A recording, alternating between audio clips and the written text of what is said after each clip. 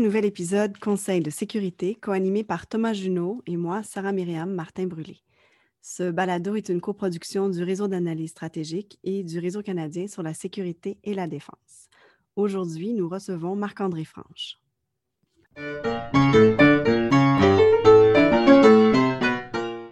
Marc-André Franche a mené sa carrière professionnelle dans le développement international et la prévention des conflits avec les Nations Unies. Aujourd'hui, il est chef du Fonds pour la consolidation de la paix du Secrétaire général de l'ONU qui aide plus de 40 pays à travers le monde à prévenir les conflits violents, éviter la reprise de conflits ou encourager à la réconciliation.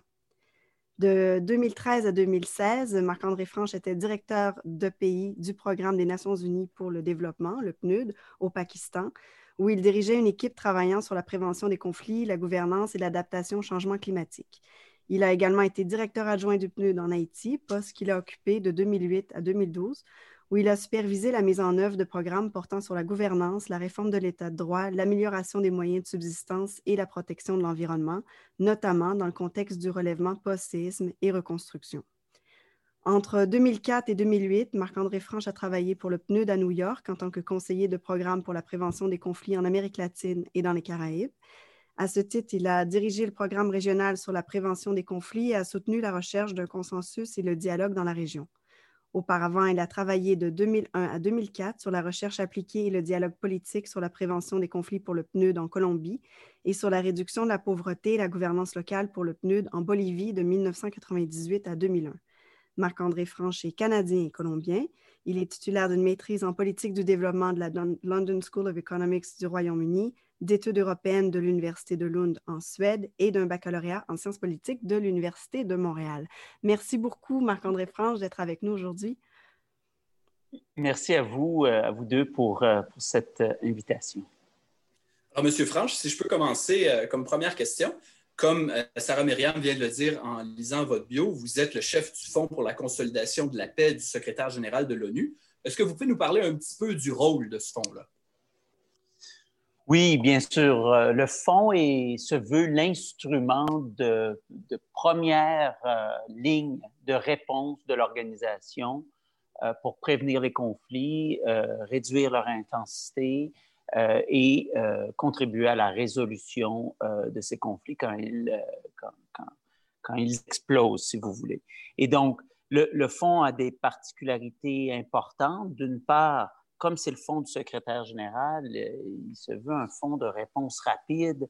Il se veut un fonds qui est capable de prendre des risques. Et ça, c'est bien important, de prendre des risques où est-ce que peut-être un pays bilatéralement ne peut pas les prendre. Mais c'est aussi un fonds qui se veut catalytique, donc qui cherche à travers ses investissements, commencer ou débuter, lancer des activités qui autrement ne pourraient pas commencer, ne pourraient pas débuter, mais aussi, il se veut un fonds qui attire davantage de ressources vers la consolidation de la paix, vers la prévention des crises et moins, disons, sur la réponse à la crise. Donc, et c'est un fonds qui veut aussi être la réalisation de la réalisation que les États membres ont plasmée dans une résolution en 2016, que la prévention des conflits, ce n'est pas quelque chose qui se fait seulement une fois que le conflit est survenu, mais que la prévention des conflits, bon, ça se fait avant, durant et après un conflit violent. Donc, on investit à travers toutes ces situations. Vous avez dit qu'une chose que le fonds peut faire, c'est de prendre des risques que les pays, par exemple, les pays membres de l'ONU ne peuvent pas toujours faire.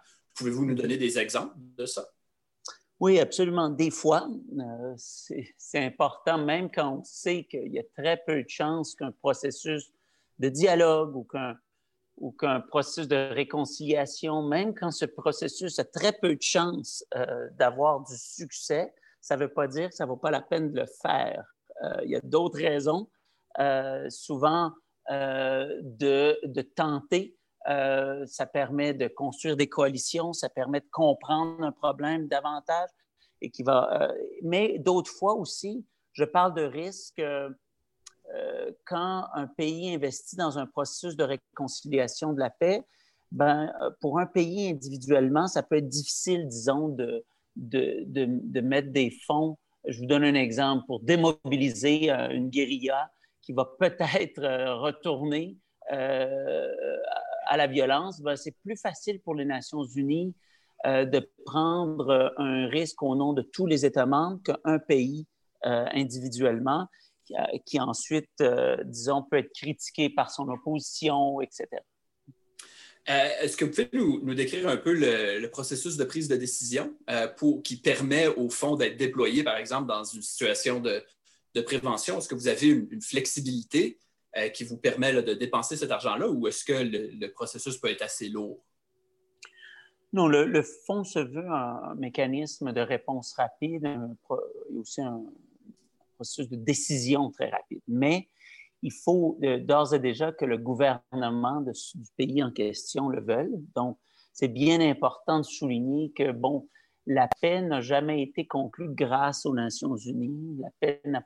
La paix ne se construit pas grâce, je crois, aux puissances extérieures, aux partenaires extérieurs. Ça se construit d'abord parce que les leaders, parce que les parties en conflit le veulent. Et donc, notre fonds a porte beaucoup d'importance à l'appropriation nationale. Donc, il faut d'abord qu'il y ait une demande du pays. Deuxièmement, il faut qu'il y ait une compréhension conjointe de quelles sont les causes profondes de ce conflit ou de la tension en particulier. Et finalement, il faut que le coordonnateur résident de ce pays, le coordonnateur résident des Nations Unies, aussi en fasse la demande. Donc, toutes les idées viennent du terrain, viennent avec l'aval du gouvernement, et ça, c'est bien important pour l'approche du fonds. Je suis un peu curieuse de l'impact de la pandémie sur le fonctionnement du fonds. Vous parlez justement de financer des projets, de prendre certains risques. Est-ce que dans le choix des risques, dans le choix des projets financés, est-ce que la pandémie a réorienté le type de projet que le fonds soutient? C'est ça. Quel a été l'impact de la COVID sur le fonds? Oui, c'est pas une question facile parce que d'une part, il y a certains types de violences qui se sont vus. Il y a certains types de violences qu'on voit une tendance à la baisse grâce à la pandémie. Donc, je parle en particulier, disons, les émeutes, les manifestations sociales sont à la baisse. Mais il y a d'autres types de violences, la violence domestique, par exemple, qui sont à la hausse. Et donc, c'est très difficile d'avoir une réponse courte à cette question. Mais ce que je peux dire, c'est que si on regarde le type de conflit violent, donc c'est de la violence armée organisée qui est l'objectif principal de ce fonds, la COVID est venue rajouter, n'est pas nécessairement la cause directe d'une augmentation des conflits, mais est venue ajouter un facteur de risque additionnel, est venue amplifier des facteurs de risque qui existaient déjà.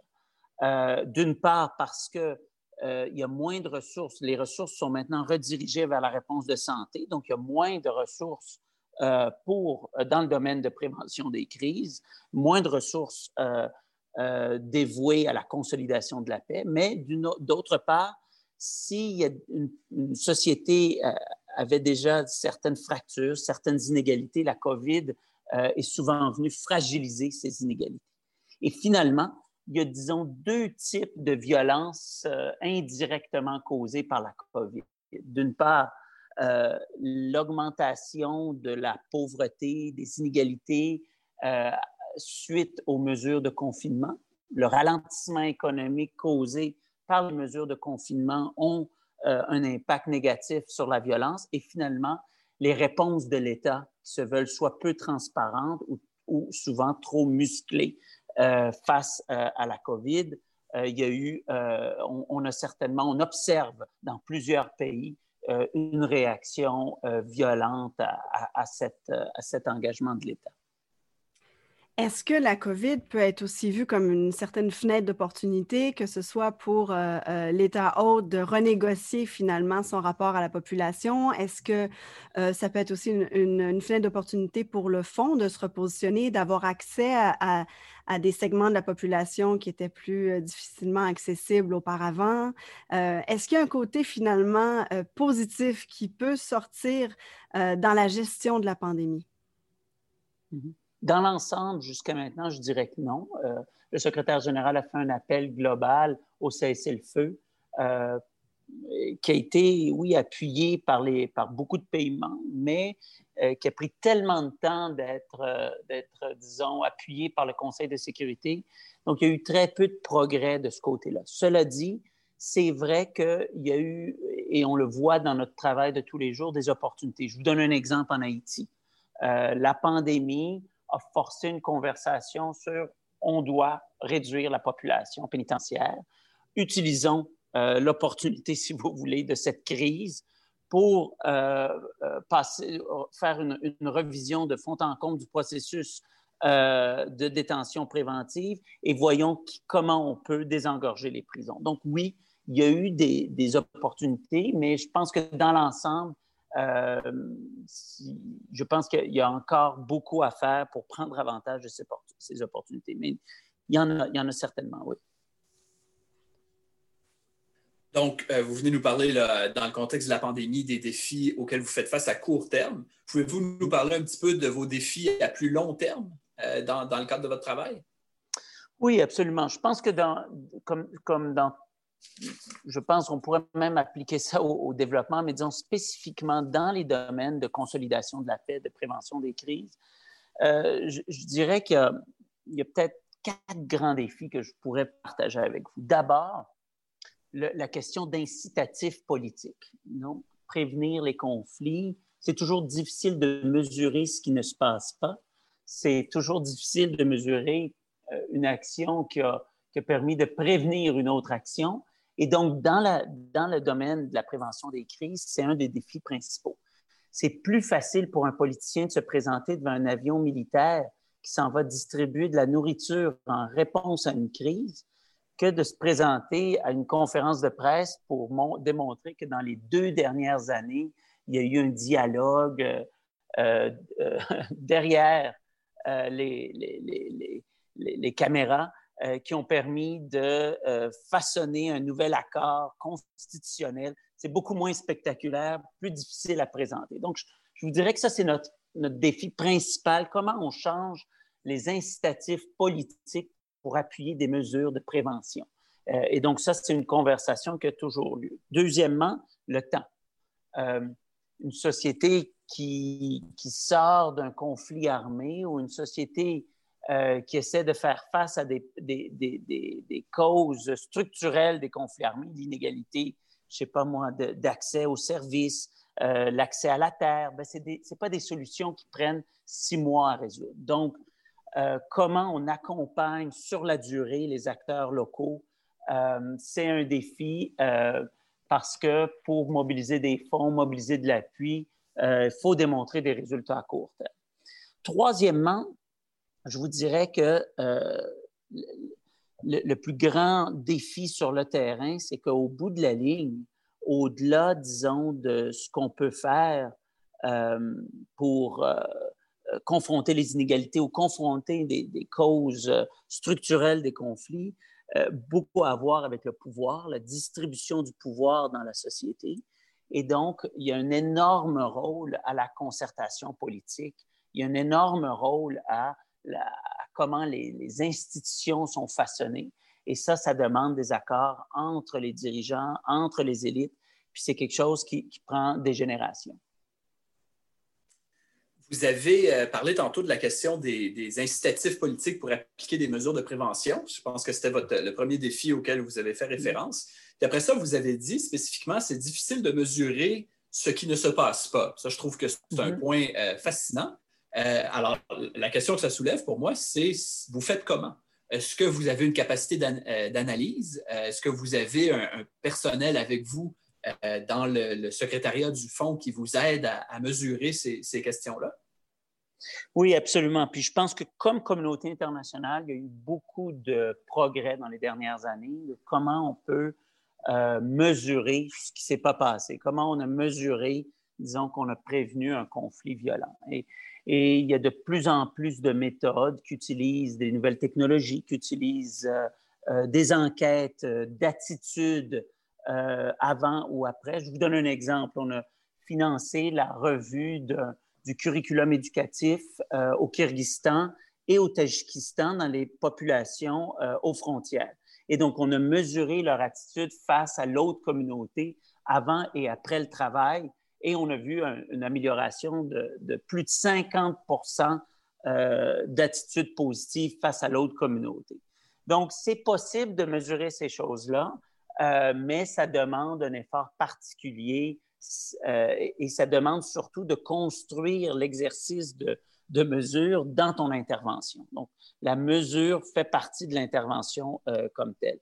Et notre fonds, on compte beaucoup sur l'équipe des Nations Unies sur le terrain qui se charge de faire ce genre de mesures, mais disons que dans chacune de nos projets, on pense et on réfléchit de façon très détaillée avec nos partenaires de comment on va mesurer le succès de cette intervention. Dans une autre vie, il y a plusieurs années, je m'étais promené beaucoup au Kyrgyzstan, aux frontières avec le Tadjikistan et l'Ouzbékistan, dans les régions où il y avait les minorités tadjiques et ouzbèques. Alors, je vois bien l'importance de ce dont vous venez de parler. Pour passer à une prochaine question, la question des contraintes budgétaires à l'ONU. Est-ce que ça a un impact sur votre travail, sur le fonctionnement du fonds? Oui, je pense que les contraintes budgétaires que vous discutez, c'est les contraintes budgétaires globales de l'organisation, qui a en fait à voir en grande partie un modèle budgétaire un peu caduc, si je peux utiliser ce que le secrétaire général a présenté aux États membres. Et vous faites surtout allusion au ce que nous, on appelle le budget régulier de l'organisation, qui est le budget qui dépend disons, d'une formule dépendant de la richesse de chaque État et qui contribue au budget régulier des Nations Unies. Et ce budget régulier, il y a le budget régulier pour l'organisation et le budget régulier pour le maintien de la paix. Et donc, toutes les activités du fonds du secrétaire général dépendent de contributions volontaires. Donc, ce qui a l'avantage, disons, de ne pas faire partie de la grande conversation politique sur le budget régulier. Et on n'a pas disons, oui, mais on ne peut pas prévoir d'avance le financement du fonds. Et c'est un peu le désavantage. C'est que si bien je sais que cette année, par exemple, je compte sur environ 150 millions de dollars, pour l'année prochaine, je n'ai que 6 millions d'engagés jusqu'à maintenant parce que ça dépend d'accords ad hoc, annuels, volontaires des pays membres. Donc, non, ça ne m'affecte pas, mais c'est vrai que si mon fonds était financé du budget régulier, ça pourrait me permettre une certaine prévisibilité dans les dépenses. Vous avez travaillé pour l'ONU et des agences onusiennes en Amérique du Sud, donc notamment en Colombie, en Bolivie, dans les Caraïbes, donc en Haïti, en Asie, notamment au Pakistan. Comment est-ce que l'organisation est perçue selon ces différentes régions-là? On parle souvent d'un UN, une Nations Unies, mais évidemment, il y a plusieurs perceptions, plusieurs contextes régionaux, toute une gamme de besoins également. Donc, comment vous pourriez nous décliner la façon dont l'ONU est perçue selon les régions? Mm-hmm. Oui, c'est pas une question très facile à répondre parce que, évidemment, ce qu'est l'ONU change énormément d'un pays à l'autre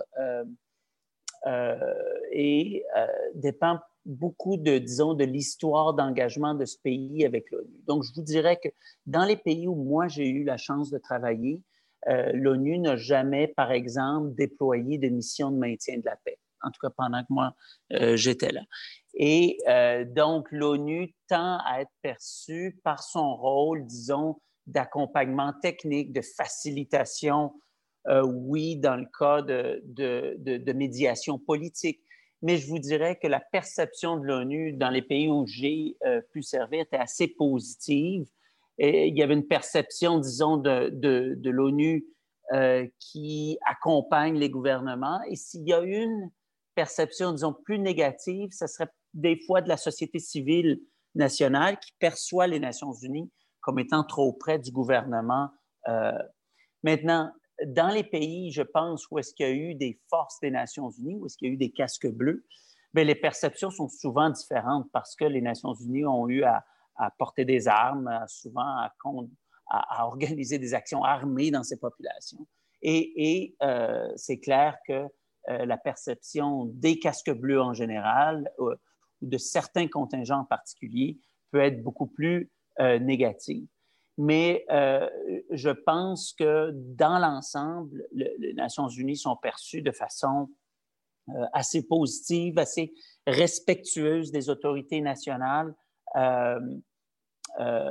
Oui, en général. Pour rester là, sur la question du rôle des Nations unies en général, ou à un niveau assez macro, on parle souvent de la question des réformes de l'ONU. Comment est-ce que vous envisagez ça? Quels sont les défis principaux, à votre avis, là, à ce niveau-là? Oui, encore là, c'est un vaste sujet. Et puis, il faut dire aussi que, en tout cas, moi, je ne me souviens pas dans les 30 dernières années, un secrétaire général qui n'a pas entamé des réformes. Oui. Et donc, chaque secrétaire général lance son paquet de réformes de l'organisation. Et bon, je pense qu'il faut parler de différents niveaux de réformes. Il y a des réformes, disons, structurelles, par exemple, qui est membre du Conseil de sécurité, oui, qui est un accord qui a eu lieu à la fin de la Seconde Guerre mondiale avec les puissances victorieuses de la Seconde Guerre mondiale. Pour moi, ce genre de réforme est une réforme très difficile parce qu'il va falloir qu'on ait un rebalancement géopolitique significatif avant de penser que les membres permanents du Conseil vont laisser aller du pouvoir. Donc, je pense que dans ce cas-là, je ne suis pas très optimiste. Disons que les Nations unies vont avoir des réformes structurelles, par exemple, du Conseil de sécurité. Cela dit, il y a toute une série de réformes qui dépendent un peu moins, disons, d'accords fondamentaux et de distribution de pouvoir. Par exemple, un renforcement du système de développement. Le système de développement, en ce moment, est en transformation avec beaucoup plus d'autorité et beaucoup plus de ressources et de moyens aux coordonnateurs résidents des Nations unies dans le pays. Et donc ça, je vois beaucoup de potentiel. Je vois beaucoup de potentiel, par exemple, aussi dans les réformes, dans le pilier paix et développement. Oui, où est-ce qu'on veut regarder un problème de sécurité de façon plus vaste et on voit les agences des Nations unies, l'UNICEF, le PNUD, etc., comme des acteurs de première ligne à la consolidation de la paix, non seulement les missions ou les envoyés spéciaux du secrétaire général. Donc, il y a un désir aux Nations unies de regarder un problème d'un pays de façon plus compréhensive en utilisant tous les outils des Nations unies.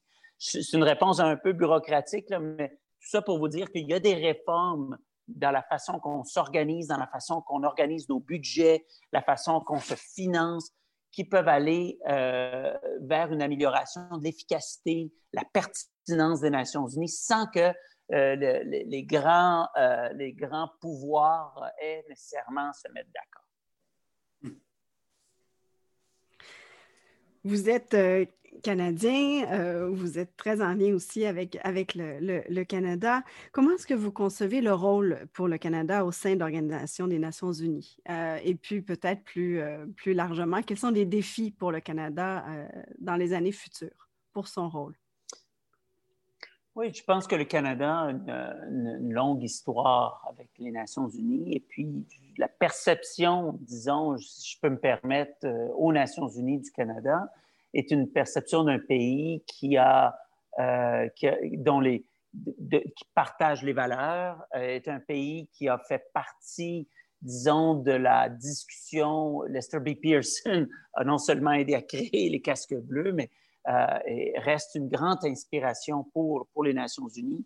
Donc, je vous dirais que le Canada, grâce à son histoire avec les Nations unies, reste un pays avec beaucoup d'influence aux Nations unies et est un pays, je pense, qui a un grand rôle à jouer de par sa position géographique, d'être à côté des États-Unis, mais aussi ayant des relations privilégiées avec l'Europe. Reste un pays qui peut jouer ce rôle de facilitateur entre les continents est un pays aussi qui comprend bien les avantages du multilatéralisme. Et donc, je vois aussi que le manque, disons, d'histoire colonialiste du Canada aussi l'amène à pouvoir être dans une position de facilitateur. Et le fait qu'on parle anglais, on parle français, nous permet d'avoir toute une série d'avantages historiques. Donc, je vois un rôle, franchement, très important pour le Canada. Dans les années à venir, je pense que le Canada a un grand rôle à jouer à redéfinir ce que vont être les missions de paix du futur. Je pense que le Canada a un grand rôle à jouer à continuer la conversation sur qu'est-ce que veut dire l'inclusion des femmes dans les politiques de développement. Et le Canada a un grand rôle à jouer dans la conversation de comment on finance le développement, comment on finance les Nations Unies. Le Canada continue à jouer un rôle important à mobiliser les pays membres pour financer le développement et inclure d'autres acteurs comme le secteur privé. Donc, je pense que si le Canada continue son rôle, c'est vraiment un rôle important que le Canada peut continuer à jouer aux Nations Unies. Vous avez fait référence rapidement dans votre réponse à la question des missions de la paix du futur. Pouvez-vous élaborer un peu là-dessus? Qu'est-ce que vous voulez dire? Quelle forme est-ce que ça pourrait avoir? Puis plus spécifiquement, quel rôle est-ce que le Canada pourrait jouer dans cette évolution-là? Oui, je pense que tout le monde se rend compte que les conflits d'aujourd'hui ne sont pas les conflits de 1960 ou 1970 ou même des années 90. C'est des conflits armés qui sont de plus en plus internes, qui ont lieu dans les zones frontalières de pays, qui sont de plus en plus internationalisés et qui sont influencés ou accélérés de plus en plus par les changements climatiques, par la globalisation et la globalisation aussi des réseaux criminels, de trafic, etc. Donc, à mesure que ces conflits changent, les opérations de maintien de la paix doivent changer. Et nos casques bleus sont de moins en moins impliqués, par exemple, à résoudre ou à maintenir des cessez-le-feu entre deux pays. Il s'agit de plus en plus de rétablir l'autorité de l'État. Il s'agit de plus en plus à étendre l'autorité de l'État en dehors des centres urbains principaux. Il s'agit de plus en plus de résoudre des problèmes fondamentaux d'accès aux services, d'accès à la terre, etc. Donc, il faut de plus en plus qu'une mission de paix une mission de paix va devoir être de plus en plus agile, va devoir être de plus en plus en partenariat avec d'autres acteurs de la communauté internationale, les agences des Nations Unies, mais aussi la Banque mondiale, le Fonds monétaire. Et il s'agit aussi d'une opération de maintien de la paix qui a de plus en plus d'outils politiques dans ses cordes, plus que des outils, disons, militaires ou statiques. Donc, et même ces outils militaires vont devoir être de plus en plus mobiles et agiles. Donc, dans ce contexte, le Canada, je pense, a un grand rôle à jouer. Je pense, disons, la brigade, par exemple, spécialisée que le Canada a déployée dernièrement est un bon exemple du type de besoins des missions de paix. Donc, ça va être beaucoup plus petit, beaucoup plus ciblé, beaucoup plus spécialisé, mais aussi avec davantage d'outils politiques. Dans votre réponse, vous avez aussi parlé de la question de l'inclusion des femmes dans les missions de la paix du futur. Comme vous savez bien, c'est une priorité du gouvernement du Canada actuel, toute la question de sa politique étrangère féministe. De votre point de vue à vous, quel impact est-ce que ça a eu au sein des Nations Unies? Est-ce qu'il y a une réceptivité de l'organisation elle-même, mais aussi des États membres face à cet élément-là de la politique étrangère canadienne? Non, absolument. Je pense que le Canada, en lançant sa politique étrangère féministe, a eu un impact extrêmement positif. Il y a non seulement plusieurs autres pays, la Norvège, d'autres pays qui ont copié certains élément de cette politique. Mais je pense que c'est pour la première fois un pays membre qui prend au sérieux dans sa politique extérieure, non seulement avec les missions de maintien de la paix, mais dans toutes les composantes de sa politique extérieure, c'est extrêmement bien vu. Et je pense que le Canada a eu une influence très, très positive. Maintenant, les changements, par exemple, changer la composition des opérations de maintien de la paix pour qu'il y ait plus de femmes, c'est un défi de génération. Ce n'est pas quelque chose qui est résolu avec un cycle gouvernemental. Donc, de la même façon, je pense qu'on est tous d'accord que oui, ce genre de changement va prendre 10 à 15 ans avant de voir des résultats concrets. Mais c'est perçu de façon très positive. Ça a eu beaucoup d'influence, je pense, aussi sur la façon qu'on alloue les budgets et qu'on suit les budgets. Donc, je pense que c'est très, très positif comme politique que le Canada ait adopté cette politique étrangère. Marc-André Franche, merci beaucoup de nous avoir accordé cette entrevue. Merci à vous pour l'invitation. Un plaisir de vous parler aujourd'hui. Merci beaucoup. Ça a été vraiment une discussion fascinante. Alors, j'espère qu'on va vous revoir au Canada une fois de temps en temps. Merci, au plaisir.